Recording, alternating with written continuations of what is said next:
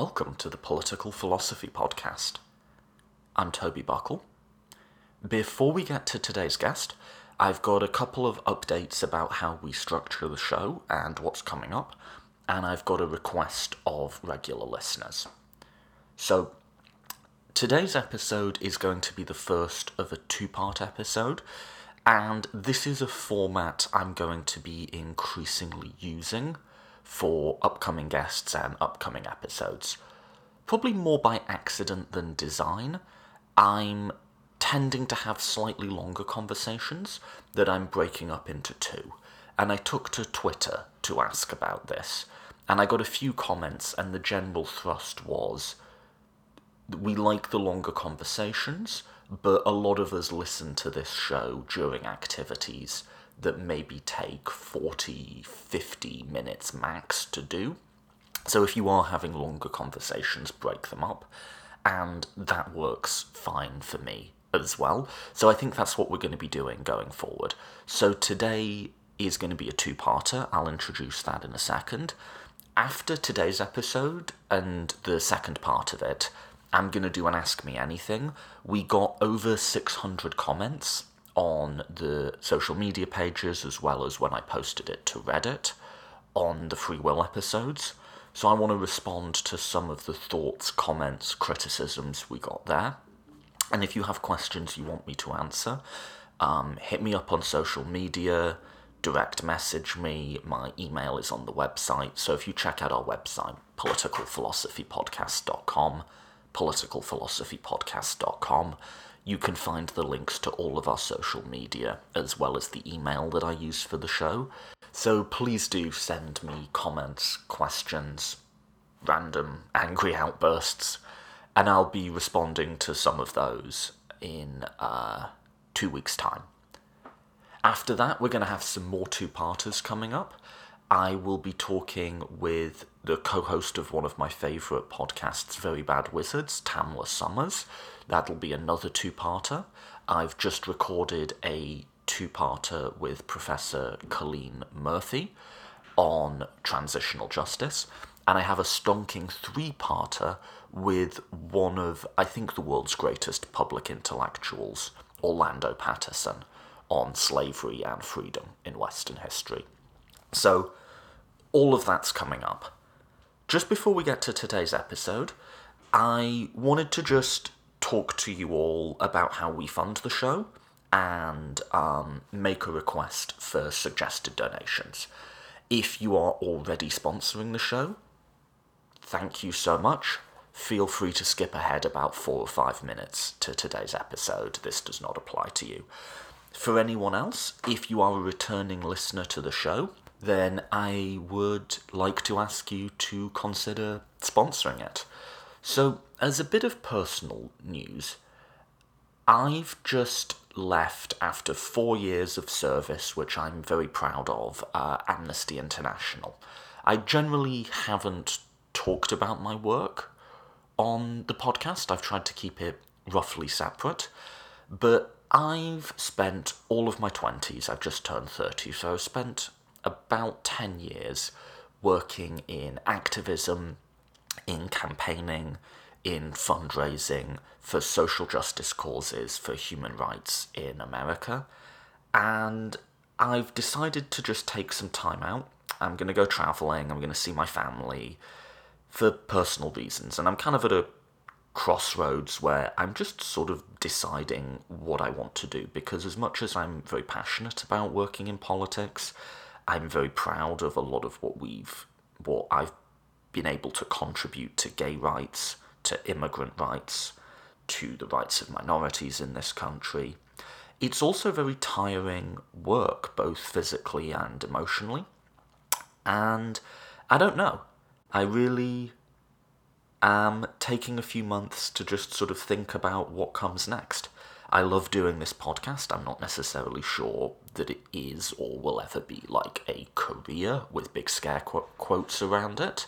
But in this time when I'm taking a moment to think about everything, I do just want to make sure that the podcast at the very least can cover its own costs. and we'd only need another 2 or 3 donors to sign on. The costs aren't huge, it's just like hosting costs for the website, for unlimited storage on SoundCloud, stuff like that.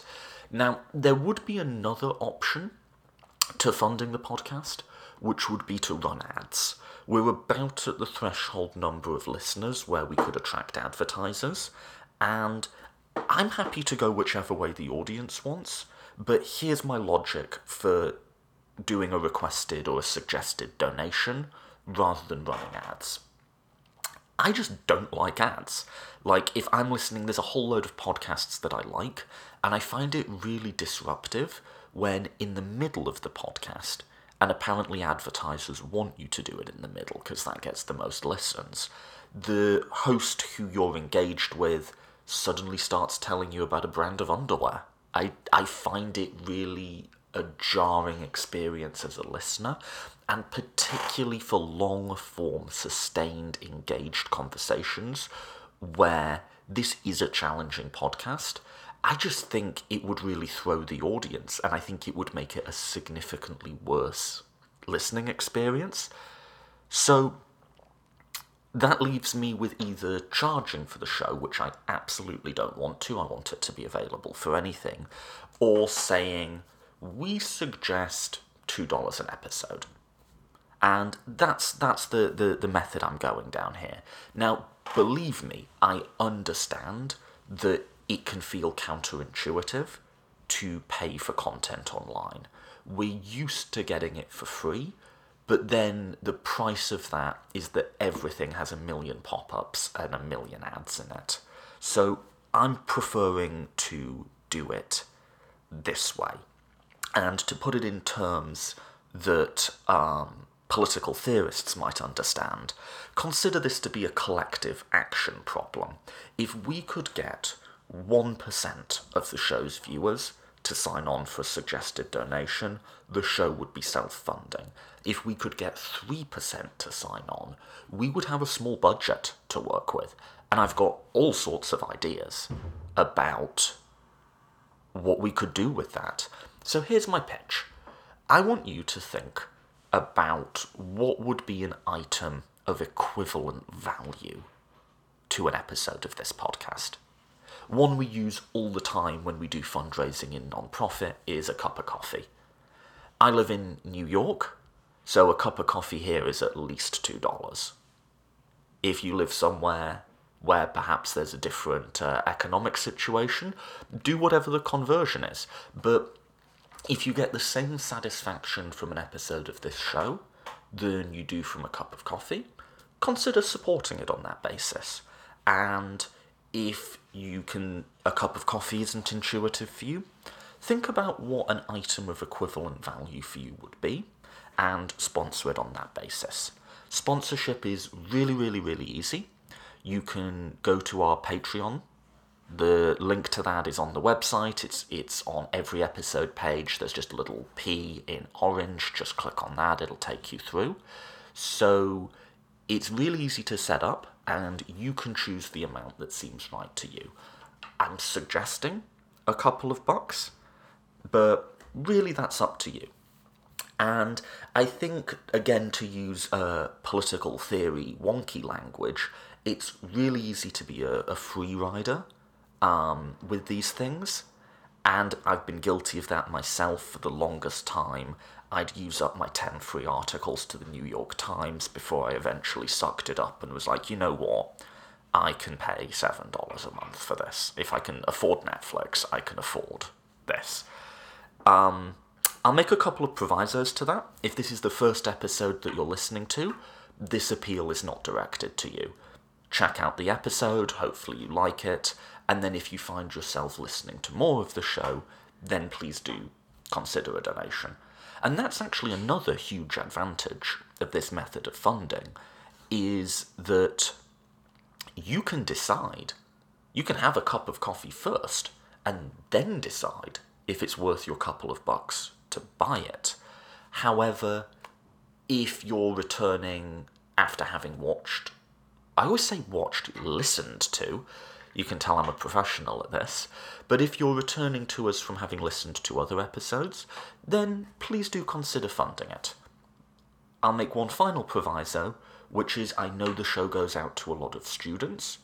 Students are in all sorts of different financial positions. So if you are in a position where you can walk into Starbucks, say, and buy some froofy, overpriced coffee that has the syllables Chino in it, then consider sponsoring the show. If, and by the way, no judgment, I have been in this position as myself as a student any number of times. If you are right now working out a way to make $20 last 2 weeks, this appeal is not directed at you. Please enjoy the show for free. I do not want to be taking anyone's last dollars as a purely moral issue. For people who are not in that position, please consider sponsoring the show so that people who are can enjoy it for free. That's the final thing I'll do with this pitch. I'm wrapping it up. But by sponsoring the show, you allow people who are not in a position to access the amazing and really genuinely amazing, I cannot believe they answered my emails, amazing speakers that we have on. You're allowing that to go out to students and educators and interested parties all over the world for free. So while I myself am working out what I want to do with my life, I do not it'd be amazing if it did, but I do not expect this to be like a primary source of income for me or anything.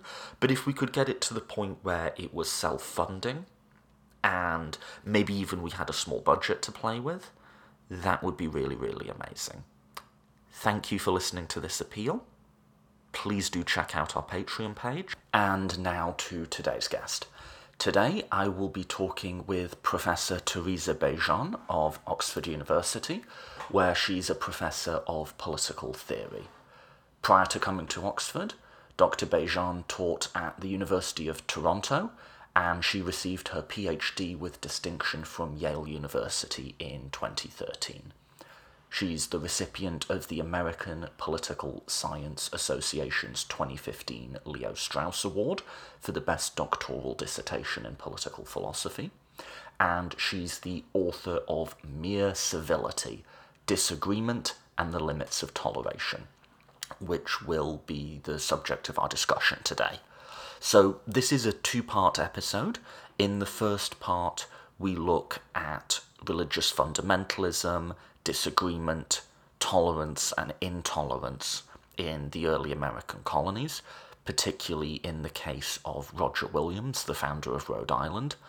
In the second part, we'll be applying some of those ideas to contemporary American political debate and contemporary political incivility on both the left and the right. So, that was a little bit of a longer introduction than we normally do. Thank you for listening to it. And without any further preamble, it is my absolute pleasure to present you Professor Teresa Bejan.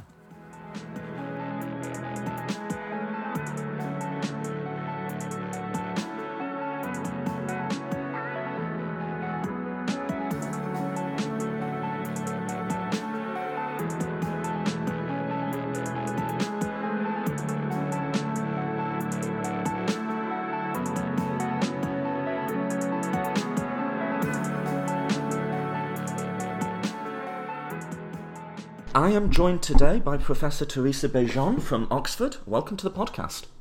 Thank you for having me. So, before we jump in to talk about political civility in hopefully a civil manner, do you just want to introduce yourself and some of the ideas that you find most interesting and that you study? Yeah, sure. Well, I'm a associate professor of political theory here at Oxford and a fellow of Oriel. I've been teaching here for 3 years now, and before that I was at the University of Toronto. So I'm an American by birth, so I keep on finding myself kind of spinning farther and farther out from the States. But I like to think of my work as being a form of historically informed political theory. And so it's a kind of combination of political theory and the history of political thought. But really, the idea is that in order to understand what political arguments are doing, one has to have a strong sense of the context in which they were originally formulated and articulated. And so that's a good kind of Cambridge School Skinnerian, intellectual history point. But it doesn't stop there. I sort of, in my own work, I press on then to think about, well, what happens when we think about political concepts or arguments historically? What lessons might that then open up for us in thinking about politics today? So in my own work, I've really focused on looking at what political theories and practices from the 17th century and in England and America, what they can teach us today about some of these recurring problems we keep facing. So in the book, it's the problems of toleration and uncivil disagreement, and in my new work, it's about thinking problems of realizing equality as a matter of political theory and practice. And I think that this is an exciting way to approach things, and not least of which because I like the way in which it rather kind of explodes what I find to be a really artificial division of labor in British political theory between kind of analytic political philosophy on the one hand and intellectual history on the other. So part of what I'm trying to do is to just say, no, we do political theory because we think that theory and practice go together. And that relationship is a matter of inputs as well as outputs. So, a kind of historical sensibility is really crucial to understand kind of what practices and what institutions are informing the grand abstractions or principles that we would then hope to apply. And the book is Mere Civility that you just mentioned. That's right. what we're going to discuss today. When did you start that? You presumably started that before... You presumably started working on that before some of the most notable examples of incivility, like the Trump presidency and so on, right? Right. Well, yeah, the book came out. So the full title is Mere Civility, Disagreement and the Limits of Toleration. And, the book came out in January 2017, at which point everyone started congratulating me on my very timely monograph. And I just said, look, this is my dissertation monograph. I've been working on this for 8 years. So yeah, I joke that it began as an untimely dissertation. But that's right. I mean, I got on to the topic of civility because I got on to the really fascinating and I think underappreciated insights that, that early modern theorists of toleration were bringing to bear on very, challenging problems of coexistence. And at the same time as I was reading, people like Roger Williams, who are thinking about uncivil disagreement in the context of the colonial encounter or in their fights with, other evangelical sectarian Christians in the New World. At the same time that Roger Williams is going on about civility, it was, I think, Barack Obama's first inaugural. Intoned the theme of civility and then sort of, this sort of huge civility initiative in American politics. And so what really intrigued me was just the idea that a lot of the contemporary discourse was informed by an idea that the kind of the crisis of civility that American politics was facing was somehow unprecedented, that it was the product of, technological changes, demographic changes that, people were really sort of saying, oh, this is, we haven't seen a problem like this before. And then at the same time, I'm reading all of these things from the 1600s, people saying the exact same thing in response to the printing press and the, spiraling religious divisions after the Reformation. So I thought that there's a really interesting parallel to be explored, and that generated the dissertation, which in turn generated the book. Yeah, so let's start at the beginning then, and then hopefully by the end we'll be back at our current so-called crisis of civility. But you mentioned Roger Williams and the formation of Rhode Island, right? Right. I think we often think about the founding of America as like quite a secular thing. Like you've got someone like Jefferson who was quite deist. You've got a lot of the founders who were sort of recognizably secular to us. Mm. But there's the sort of legal, First Amendment and stuff, but then there's the actual society and the people living in it who have to be Right. neighbours with one another. And the challenges they faced in, like, living next door to this person Mm. are actually, like, way more than the challenges of, like, living next to, like, a Trump voter or something. Can you talk a bit about that, and specifically, like, the level of religious hostility that existed in the Yeah. early American colonies?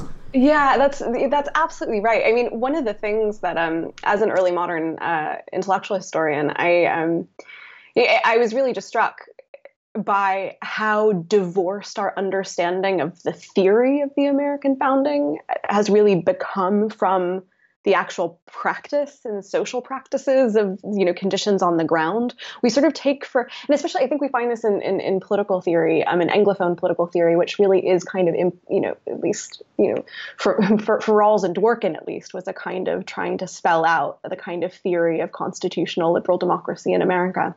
Um, and what the American Constitution is a kind of working out and applied kind of political theory, um, which is all well and good until you sort of remember the society that generated this this peculiar set of institutions. And right, so one thing I really do want to bring out in the book is just the idea that a lot of Americans have of the founding as a bunch of, reasonable, deistic, proto-secular gentlemen coming together and, working out a beautiful theory and then applying it, really misses out a crucial, perhaps the crucial part of the story, which is, how did these particular institutional arrangements, and by that I mean the sort of separating church and state in the form of complete disestablishment, which was not the case in most places, but then also in the idea of securing individual rights of conscience, so specifically of worship, speech, and association, although famously there's no right to association spelled out in the Bill of Rights. But how did we sort of stumble upon that as the solution to as a kind of recipe for harmonious coexistence? And the unlikeliness of that solution just becomes more and more staggering when one considers the problem of coexistence as it was being experienced in the British colonies of North America. So again, I think we tend to look back as political theorists and say, oh, it was just kind of doctrinal disputes between European Christians. Right. So the differences were pretty small, or, narcissism is small differences. And, if you look at it, I mean, just the staggering diversity, cultural, linguistic, and I'm not just talking about the encounter with the American Indians here. I'm also talking about the staggering diversity among the European colonizing peoples. I mean, in the time that I'm writing about in the 1630s and 40s and 50s, I mean, at that point, New Sweden is still a going concern. Not only New Amsterdam, but New Sweden. And then diversity within the American people. So, one of the things that Roger Williams, who, as you say, went on to found the colony of Rhode Island, one of the things he knows very well is that tribal politics is incredibly complicated, and the differences between the American tribes are incredibly salient. And so on top of that, all of that diversity, then you throw these incredibly vociferous, zealous, and embittered religious enmities that are being imported, that are being shipped from the old world to the new. So one of the things I try to bring out in the book is just trying to show just how threatening doctrinal disputes between European Christians could really be, and how many demand, in the idea, I think we have a kind of caricature of early modern Protestantism as just being, it's about belief, right? It's about people and, individuals believing. No. I mean, these are really competing visions of how not only to believe, but how to belong, how to order a society. So in the book, I talk about, just all of the forms of evangelical Christianity that were emerging, with the extreme version being people like the Quakers, who see it as a duty of conscience to violate social norms, to interrupt other people's worship, to insult them to their faces, to interrupt, court proceedings, to, in this idea, the Quaker idea of going naked for a sign, may sound like a kind of harmless hippy dippy sort of thing now, but just imagine that you're doing this in 17th century Salem, Massachusetts, and you might think that, oh right, maybe there's sort of radical differences. Tracking back a tiny bit earlier, you have people like the Anabaptists and so on, and you read them, and it sounds like some of these like California cults at their very worst.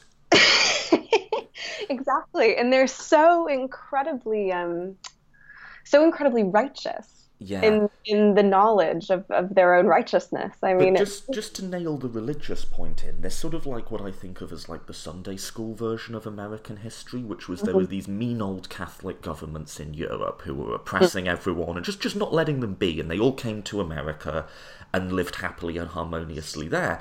But a lot of the time, the reason that people were being oppressed is because they were religious lunatics, and they were absolutely unable to live with their neighbours in Europe.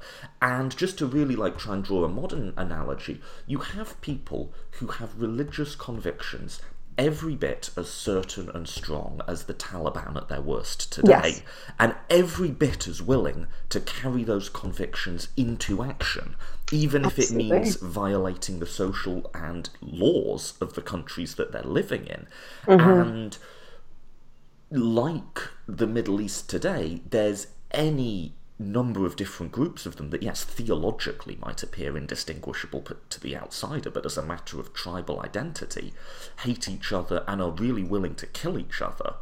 Yeah, that sort of the idea, again, Sunday school version is right, and we have this really domesticated understanding of what the Reformation was about. But the idea that the Reformation of the church also entailed the reformation of civil societies, of states, in line with the principles of primitive Christianity. I mean, this was just intuitive. And the idea that, reforming zeal, starts in the church and then continues to communities. I mean, that was, I think that, in terms of what people could agree on, they could agree on that. What they couldn't agree on was exactly what the principles of primitive Christianity exactly were. So I think that's right. And just, again, I think this is particularly important for political theorists and philosophers as well, just getting rid of this, I think, really anachronistic idea that what religion is, and, as a product of the Reformation, is religion is a private matter of belief. That's just, you couldn't be more distant from the actual divisions that were initiated by the Reformation. I mean, this is a fight about how we're going to constitute our communities, because salvation is understood as something that doesn't hinge on belief. It hinges on righteous living and righteous living together. And so, so already this is causing lots of mayhem and havoc in the old world. I mean, and then what happens in the new world is that, these fanatics self-select. Right. They self-select, and so I joke in the book and in my other writing on Williams. I mean, this is a motley crew at best. These are not the most promising materials. You find the ISIS members who are least able to live with other ISIS members, exactly. And you take them with the Buddhists who are least able to live with other Buddhists, and you start a country of them all. This is not an auspicious beginning, right? What could go wrong? It's not and it's just, but also that's the other thing I just like so much about it. I mean, one thing that I try to convey my students when I'm sort of proselytizing to them about the joys of doing historically informed political theory is just how surprising the past that seems the most familiar really is, and how much fun, and just how unlikely the things that we think most familiar really are and were. The fact that this should work is just impossible. And I just want to add one thing. I mean, it was implicit in what you said, but let's just make it explicit. Is that, I mean, it was the case in the old world and in old England, as in New England, that the churches that were persecuting were not the most extreme, hardline, theologically intolerant churches. No, they're attempting to maintain normalcy. Exactly. It's the moderate, established churches that end up persecuting hardliners. fundamentalists who are incapable of compromise.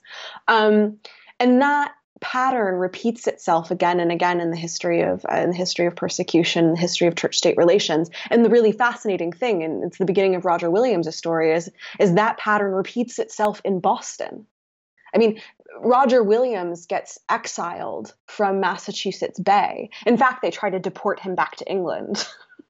That's the sentence, and he escapes in the middle of the night. But Boston is just at their wits' end with Williams, because he just will not see reason. He will not accommodate himself to the society in which he lives. But just to outline why the sort of public-private divide is just not at all going to work for these people, is you have to put yourself in the head of people who really believe that heaven and hell are real things, and that these are really places that you're going to go. And it's almost like a utility monster, right? Anything else just falls before that. Like, if that is a real thing, anything else is trivial. And everything, and it's like, I made the point with Dale Martin, imagine like how we respond to like violent pedophiles or something, right? Like, of course they should be locked up. But, like, if someone was, like, coming after your children, you would take action even if the authorities wouldn't. And a heretic, a disbeliever, someone who's going to drag your children to hell, is as real a threat to your kids, if not much more so.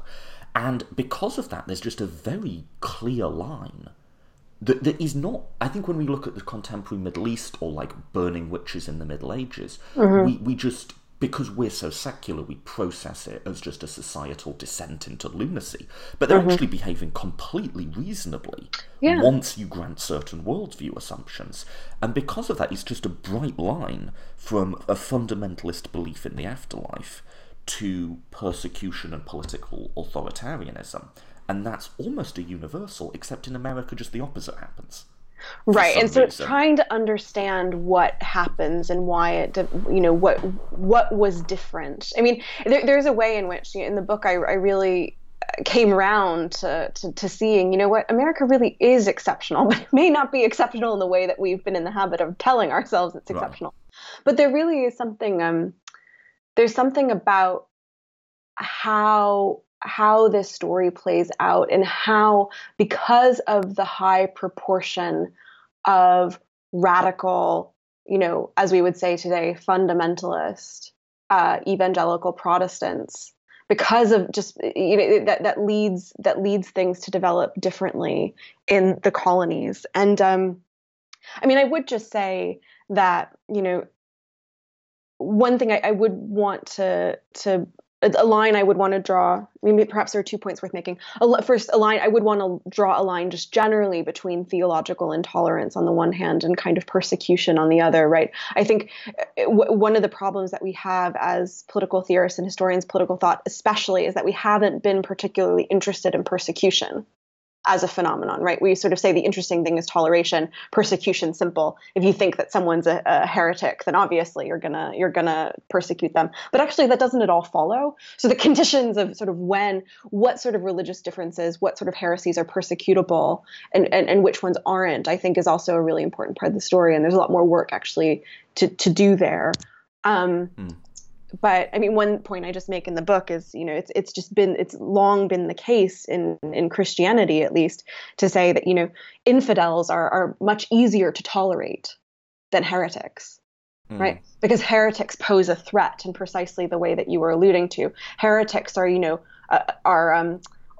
gangrenous members in the body of Christ. They pollute the body of Christ, whereas an infidel who's outside of the church can be tolerated, can be dealt with. Whereas with a heretic, that the thought is, well, it needs to be that person needs to be purged. There's a similar distinction within Islam in terms of the conditions where you would kill someone for apostasy. Is Islam can accommodate like Jews and Christians living within certain conditions and restrictions, but an ex-Muslim preaching against the faith is absolutely intolerable. Right. And that seems almost, for very similar reasons, in that that's what's really going to be dangerous socially. Yeah, that's right.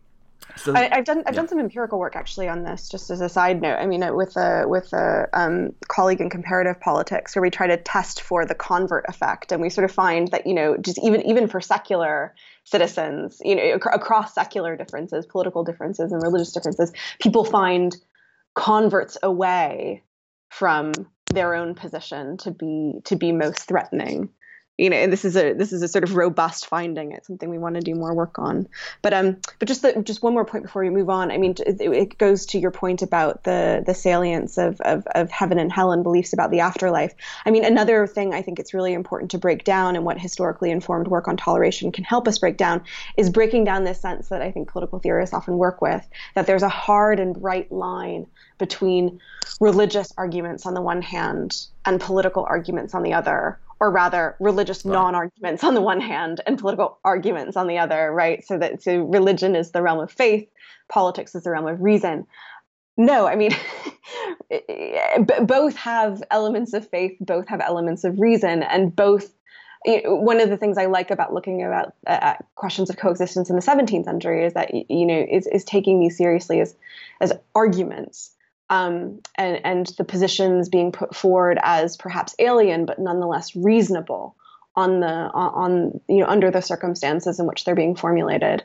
I mean, it's just worth saying again, that not only are these people, do they have strong beliefs in the existence in heaven and hell.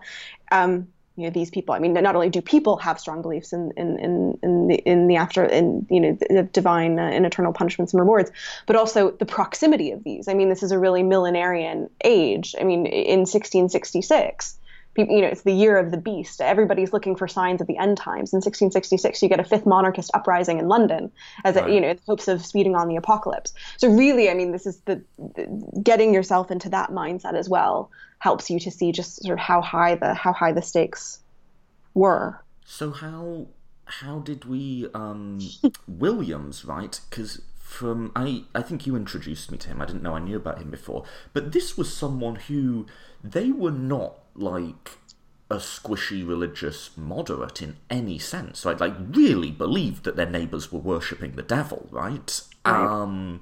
And were like and really believed, I guess, also it would follow that the neighbors were a social threat who were like, going to send their children to hell. Mm-hmm. But nonetheless, you get one of the most pluralistic societies ever to have existed at human history at that point. So, talk me through. That seems almost just like a Deus Ex Machina, right? Yeah, I mean, how was this possible? Yeah, I think that one can't emphasize enough just how radical the lively experiment, as it was called, in Rhode Island was.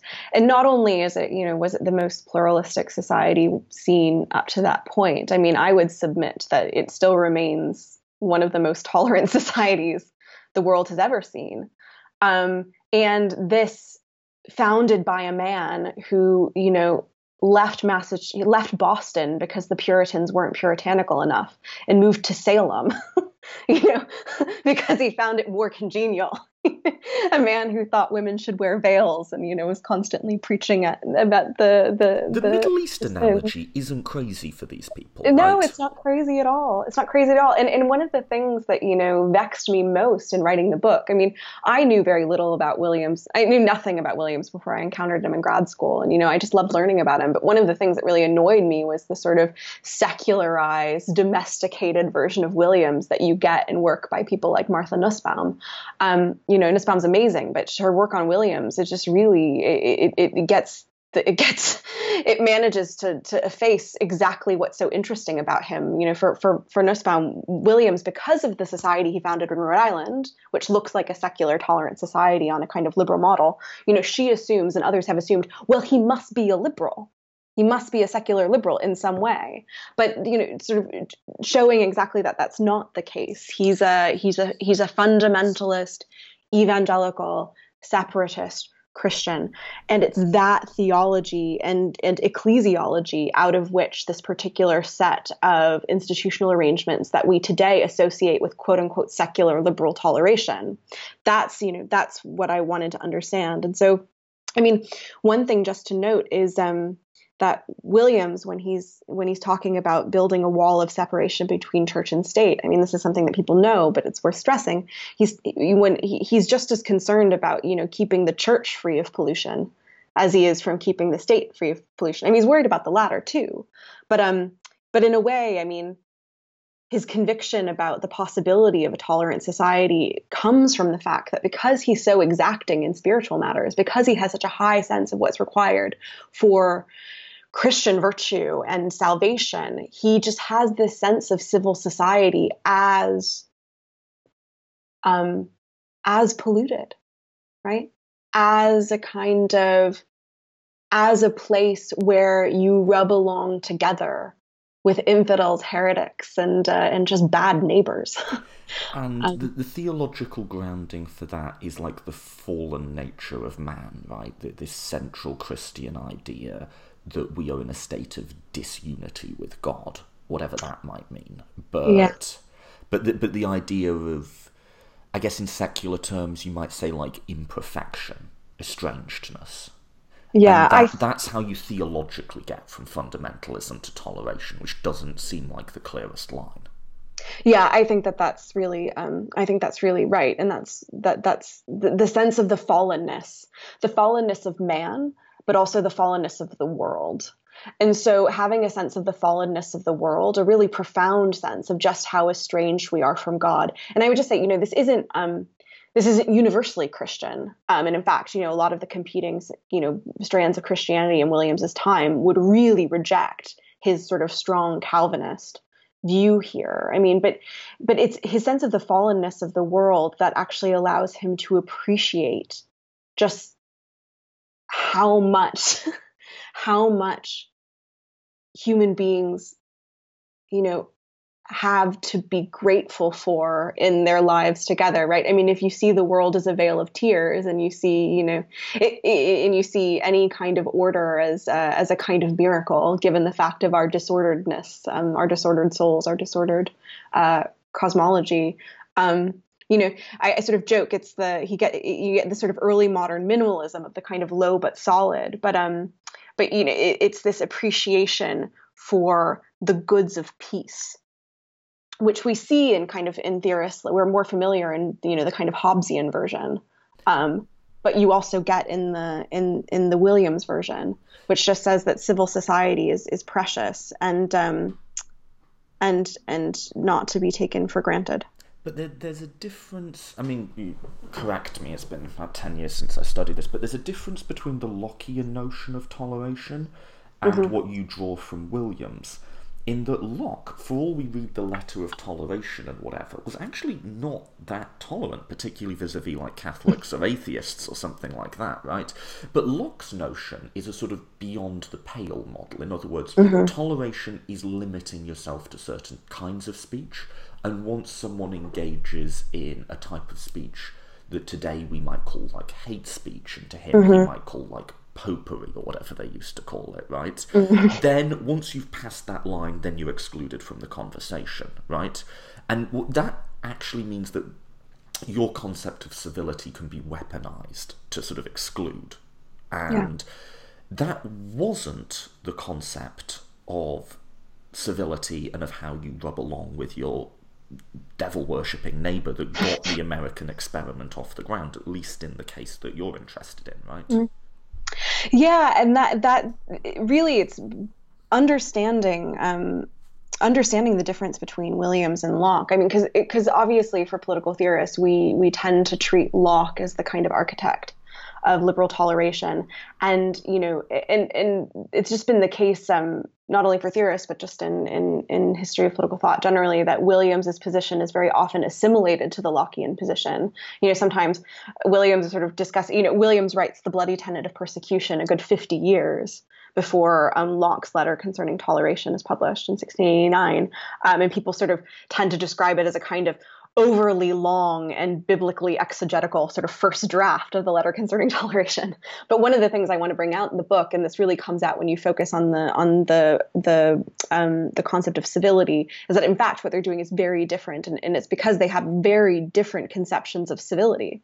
So for Williams, civility is the kind of virtue that's required in order for us to achieve unmurderous coexistence, as I would call it, unmurderous coexistence in a tolerant society.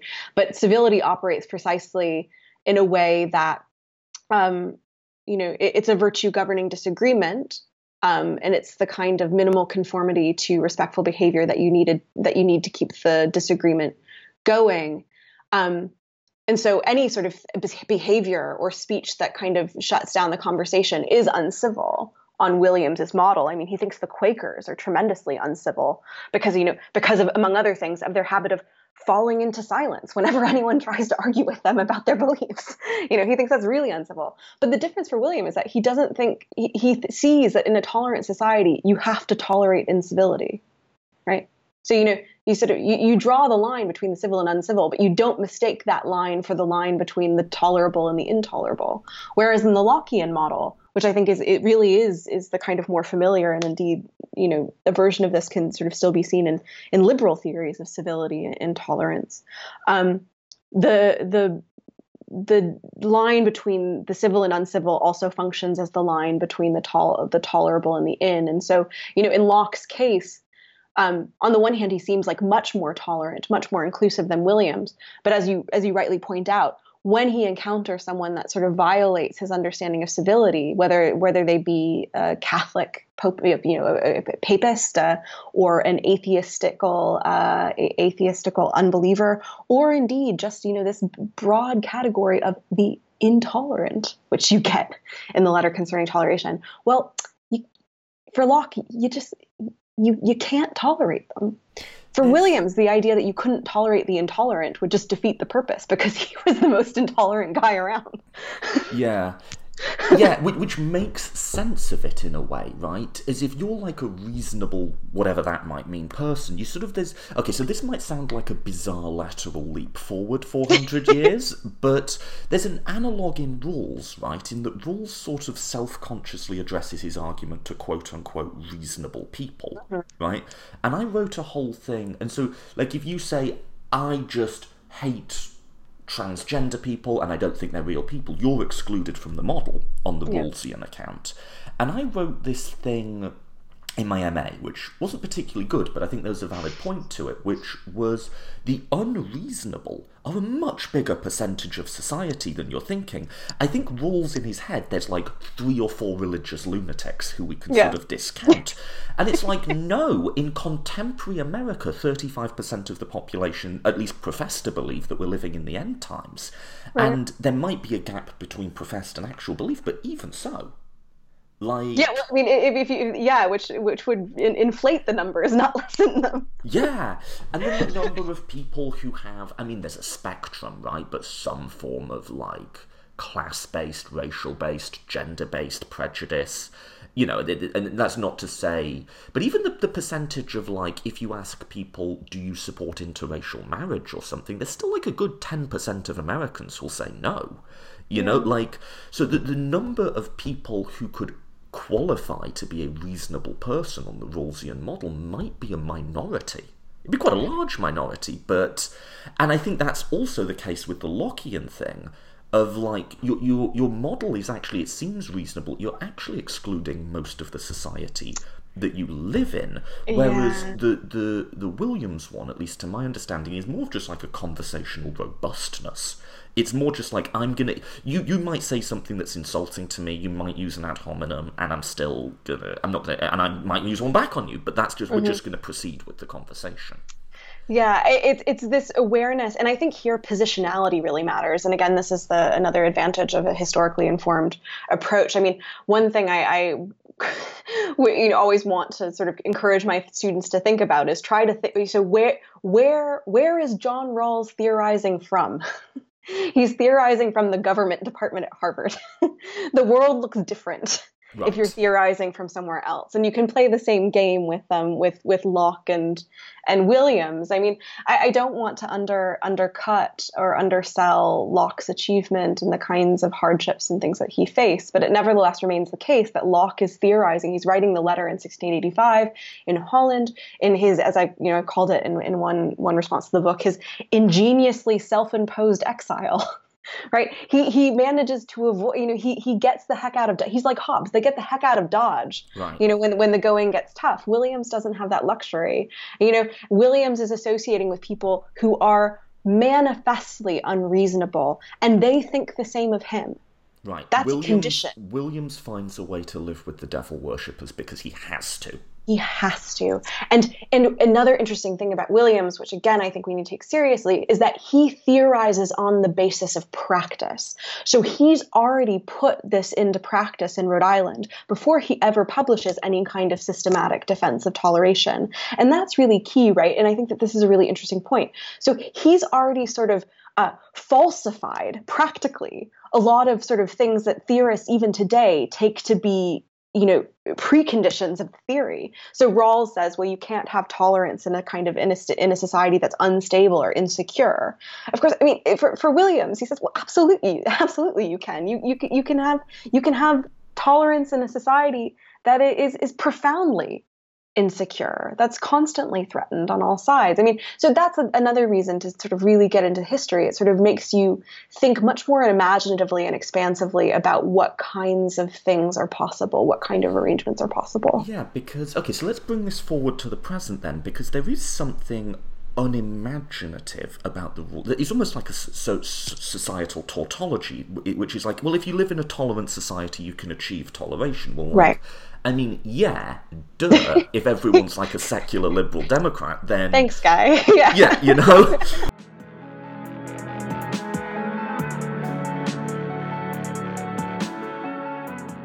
Thank you for listening to the Political Philosophy Podcast. Next week will be the second and final part of my interview with Teresa Bejan. And after that, as mentioned, I'll do an Ask Me Anything where I take audience questions. If you enjoy the podcast, please do, as mentioned at the beginning of the show, please do consider supporting it with a donation of whatever level is right to you. And if you want to make sure that you're staying up to date with all of the episodes, you can follow us on social media, as well as iTunes, SoundCloud, RSS feed. We've even got a YouTube page now. So the links to support and the links to follow are all on our website, politicalphilosophypodcast.com, politicalphilosophypodcast.com.